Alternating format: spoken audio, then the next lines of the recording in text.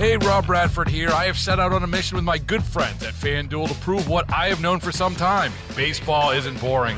Now I have a daily podcast to prove it with some of the most notable people in the baseball world, screaming baseball isn't boring from the mountaintops, or at least agreeing to come on our show. Players, managers, GMs, and yes, even the commissioner of baseball, Rob Manfred. It has been a constant wave of baseball's most powerful voices. So join the revolution. Subscribe and soak in Baseball Isn't Boring. Listen on your Odyssey app or wherever you get your podcasts. You'll be glad you did. Our next guest is a Marine Corps veteran who just so happens to have been in my very class at the Defense Information School. Yep, basic journalism course with Staff Sergeant Brian Sutton is the instructor of Seaman Dame and Private Joe Chinelli, who has gone quite a ways since then. He is now the executive director of AMVETS and joins us from the road this morning. Joe, how are you today? Never better, Eric. Good morning. How are you? Getting over a little 24-hour illness thing, but I'm feeling a lot better than I did yesterday, so that's a win. Of course, as I understand it, you're out on the road because you've got a town hall meeting out in Pennsylvania. So tell me a little bit about what you're doing today. Sure. So we have meetings all over the country where we usually partner up with a local VA medical center or other type of community entities. We're working with a Chamber of Commerce in Erie, Pennsylvania today, where we'll be meeting with veterans who can come in and kind of let us know what they're seeing as obstacles and also as success points for them so that we can learn how to better serve them and also take lessons learned and apply them to other places in the country. And that's, of course, incredibly important because there are so many lessons to be learned, when it comes to that can be shared between different locations, I guess I should say.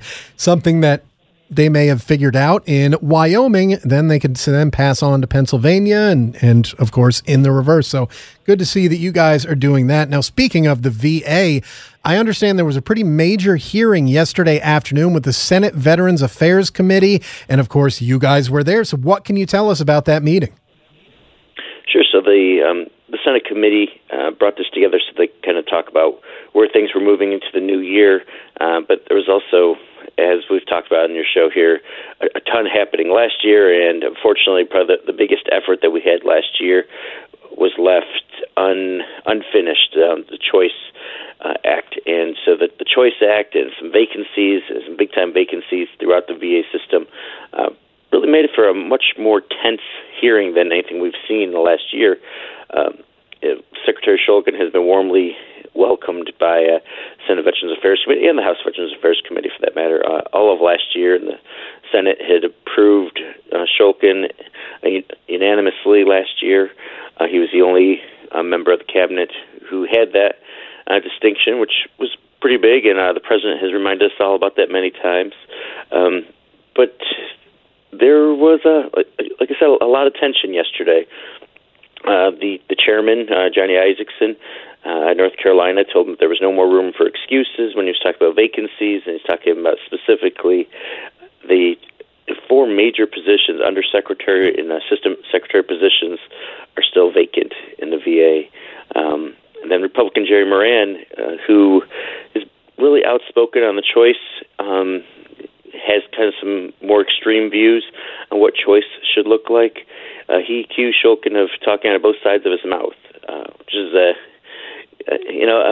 pretty big slam up there.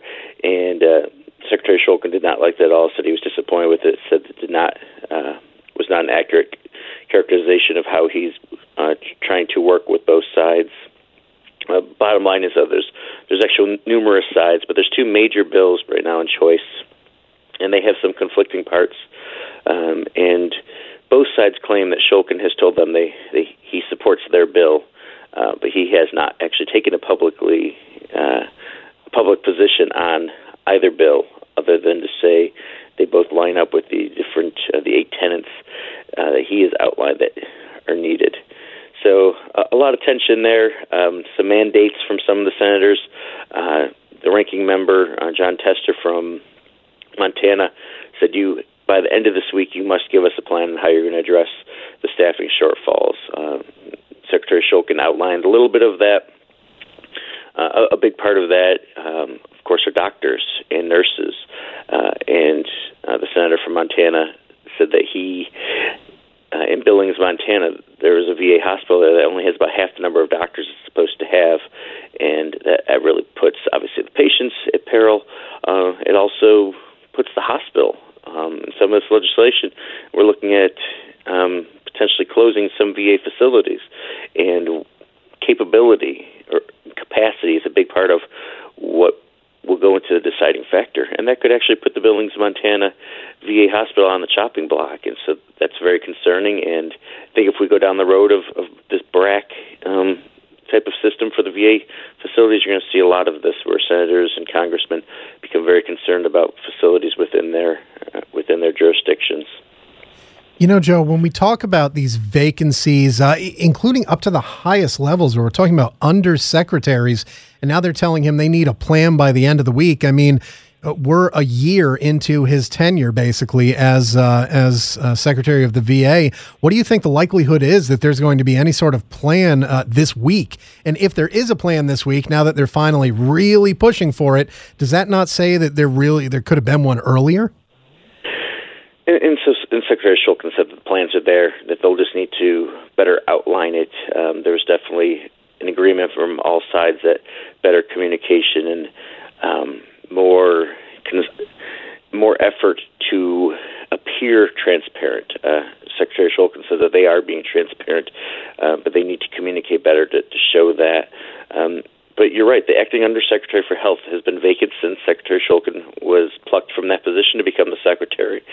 The Undersecretary for Benefits, who oversees the entire claims process, the appeals process, the paying out of huge benefits such as disability, GI Bill, vocational rehab, extremely important things. That position's been open since the fall of 2015.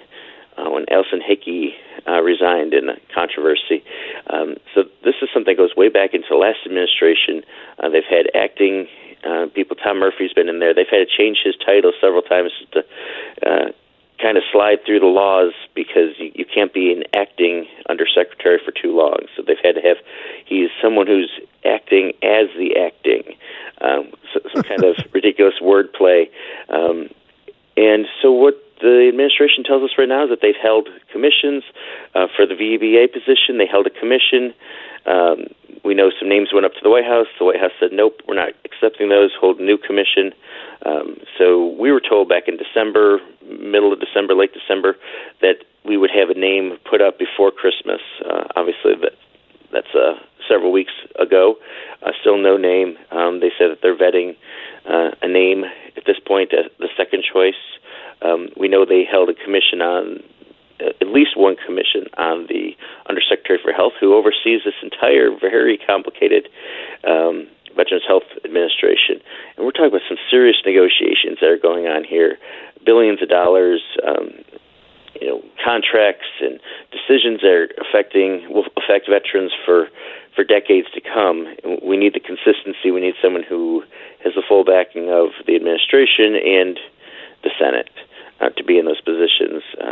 And I think the people, especially Dr. Clancy, who's the acting Undersecretary for Health right now, I think she's very good, very experienced. She's been in the system for 10 years, and that could be a knock against her as well in a lot of people's eyes. Bottom line is they need that consistency.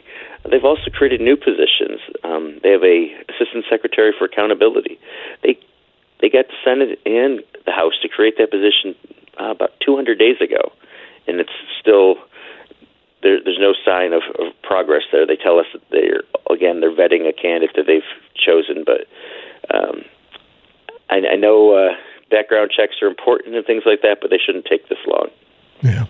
Well, we're speaking with Joe Chenelly, the Executive Director of AMVETS and Marine Corps veteran, about the recent hearing on Capitol Hill involving, just yesterday when I say recent, but with Secretary Shulkin and the Senate Veterans Affairs Committee, and we're going to move on into some other stuff too eventually. But another thing that they talked to him about were his recent comments that a lot of people weren't very happy with regarding VA research into medical marijuana. Did he clarify anything about what he had said recently? Because it didn't seem to mesh very well with what he had said earlier in the year. So you're right, very contradicting messages coming out of the VA.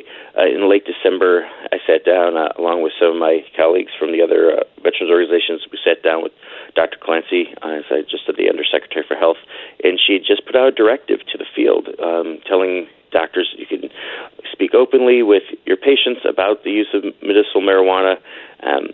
Make sure that you have this open communication. And she'd also told us that there were VA doctors who were interested in doing research, and it actually had put grant requests out to have that funded. But apparently at the same exact time, Dr. Shulkin was writing a letter in response to a query from the Democrats in the House, and he said that VA would not conduct such research. And he cited some research that we think is really incomplete, and we don't think that he really provided the proper context around some of the research.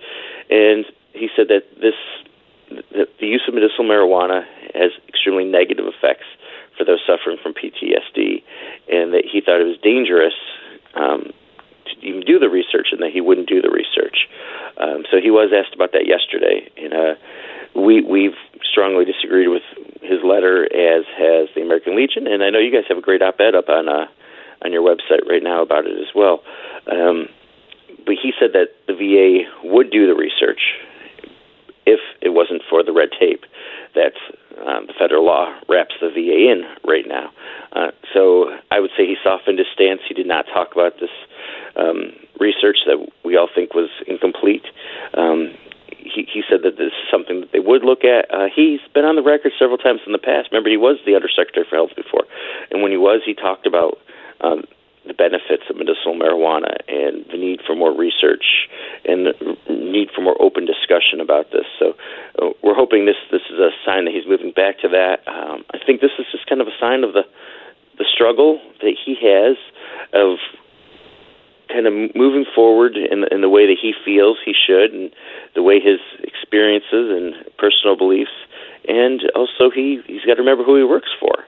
And as I think as Jeff Sessions has shown, the administration really opposes the use of medicinal marijuana, certainly recreational use.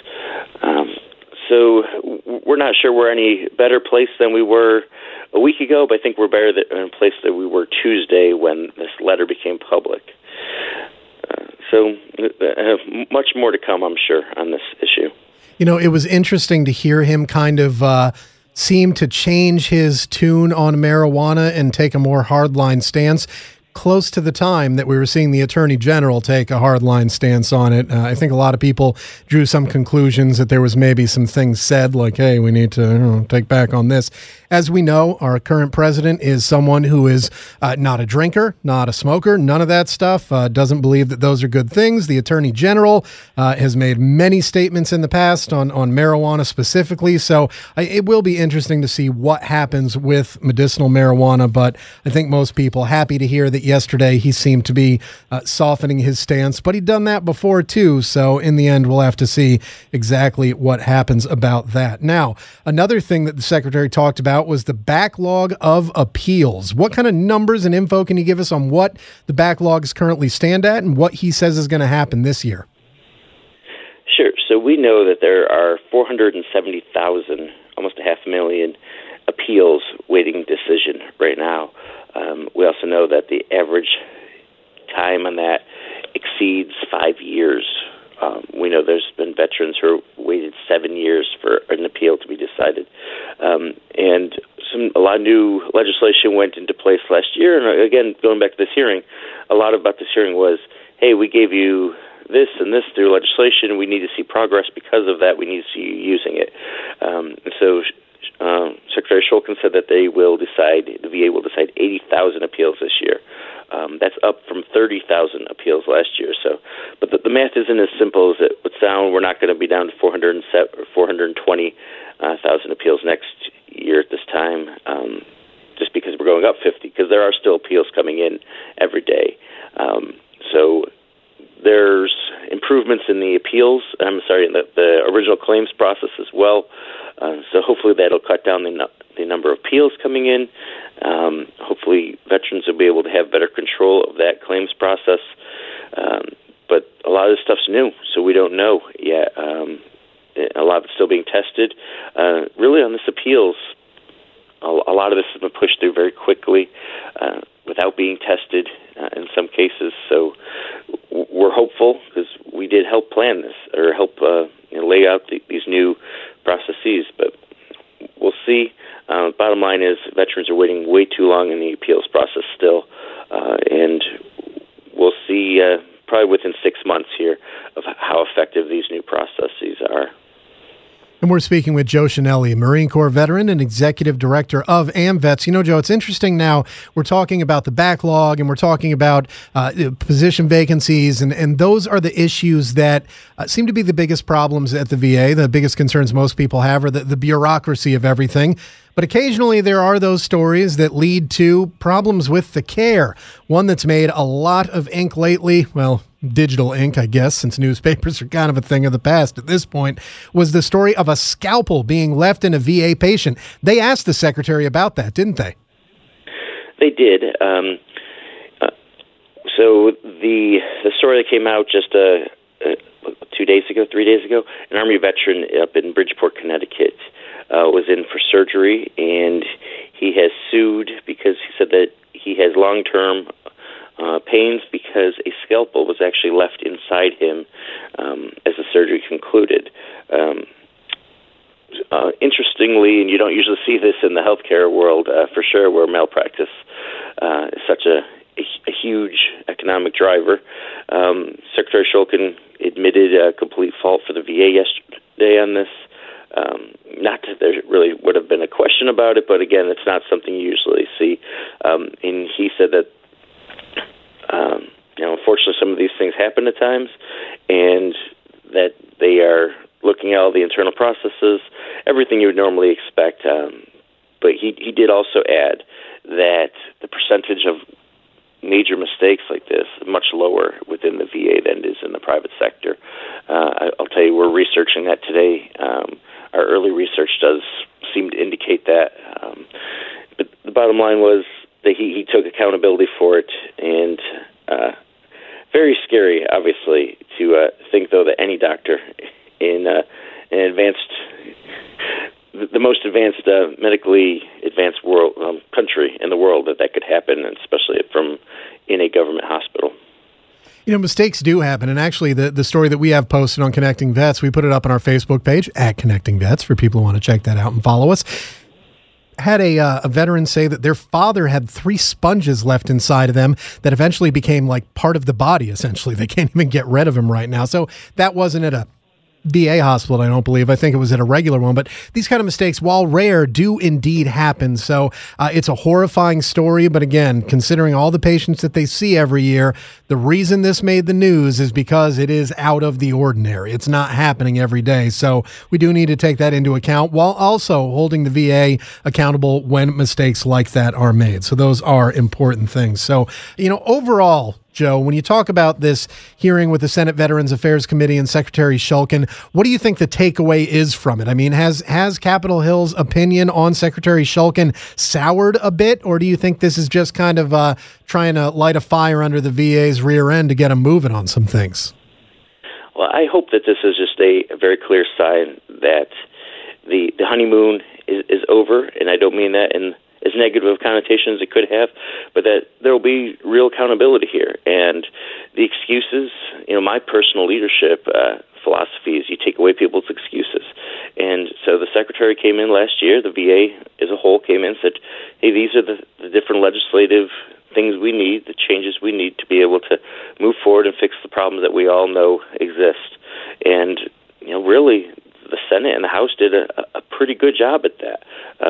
Clearly, the choice is not through yet, and that's a big one. But I don't know that identifies or fights the problem as much as some of these other things, some of these accountability and hiring authorities and things like that. So hopefully, this is the Senate's way of starting to say, hey, we expect to see real results now this year, and here's our baseline. Let's get moving and keep coming back to us if there's more things you need, but know that we can't just keep looking at problems. We've got to actually figure out ways to really fix them. There was one problem on the hiring authority, by the way, I should have mentioned earlier. The Secretary identified that there was some administrative problems in the wording, and it actually reduced their ability to hire in some ways. And so that was one legislative ask that the Secretary had yesterday. But bottom line is the excuses are over with, as the chairman himself said yesterday. Yeah, a lot going on in that meeting. And, of course, AmVets was there, and we're speaking with their executive director, Joe Chenelly. Now, let's move on to some AmVets items. I understand you guys have a pretty big hire that you want to announce this morning. Yes, we've hired a new chief strategy officer, and it's Sherman Gillums, Jr., who's another Marine veteran. Actually, he was combat camera once upon a time. So he's a DINFOS grad as well. Nice. He was a chief warrant officer. He was preparing for deployment out of Camp Pendleton just after 9/11, and he was badly injured in an accident, in a collision, and was paralyzed. He has been a giant in the advocacy world since then. He started off as a service officer with paralyzed veterans, and he worked his way up, became their executive director. And he left PVA last year as he wants to expand his views and expand his impact. And we're extremely pleased that he chose AmVets to be the place where he's landed, and will be working with us to really have a much more aggressive and more forward-looking advocacy program. And so, again, he's going to be our chief strategy officer. We're really excited about this, and he's already working hard. He was already met with the secretary this week, and we'll make sure we have him on the show very soon. Wow, we definitely look forward to that, and great to hear that you've brought such an outstanding member onto the team over at AmVets. And, of course, I've also heard that you guys have something to say about people standing for the national anthem, particularly in regards to the NFL. Been a very big topic of discussion over the past 6 months or so. So what can you tell us about that? Sure. So we've had an opportunity now to actually bring our voice right to the Super Bowl. And so we'll be having display advertising right there at the Super Bowl that just lets people know that we want them to stand. We're not trying to bash anyone over the head on this thing. We're not trying to tell anybody that that they can't express themselves as they are constitutionally allowed. And they have the right to. But we want to let them know our view is that this is not the best way to protest, and that they should be standing for the national anthem, for our flag. And again, we're not going to try to make this in a harsh way, but we think it's an important message, and we think their biggest stage is the place to deliver it. It's something that, again, a few months ago was pretty big. In recent months, there seemed to be a lot less focus on it, a lot fewer of the players kneeling, which is something that most people seem to be very happy about. But interesting to hear that the VSOs, this is the kind of thing that, again, as you said, you guys aren't looking to beat anybody over the head with it, but you're looking to say, like, hey, we understand what you're doing and why you say you're doing it, but there may be better ways to go about it. And I think most people can appreciate the tack that AmVets and other organizations are taking on that. Well, we've been speaking with the executive director of AmVets, Mr. Joe Chenelly, Marine Corps veteran, my DINFOS classmate. And Joe, if people want to find out more about AmVets, if they're interested in joining AmVets, working with AmVets, where can they go to find out more about your wonderful organization? Check us out at amvets.org or on any of the social media platforms. And they are very active on those and very active around the world of veterans advocacy. So highly recommend that you check out AmVets if you haven't already. Hey, Rob Bradford here. I have set out on a mission with my good friends at FanDuel to prove what I have known for some time. Baseball isn't boring. Now I have a daily podcast to prove it with some of the most notable people in the baseball world, screaming baseball isn't boring from the mountaintops, or at least agreeing to come on our show. Players, managers, GMs, and yes, even the commissioner of baseball, Rob Manfred. It has been a constant wave of baseball's most powerful voices. So join the revolution. Subscribe and soak in Baseball Isn't Boring. Listen on your Odyssey app or wherever you get your podcasts. You'll be glad you did.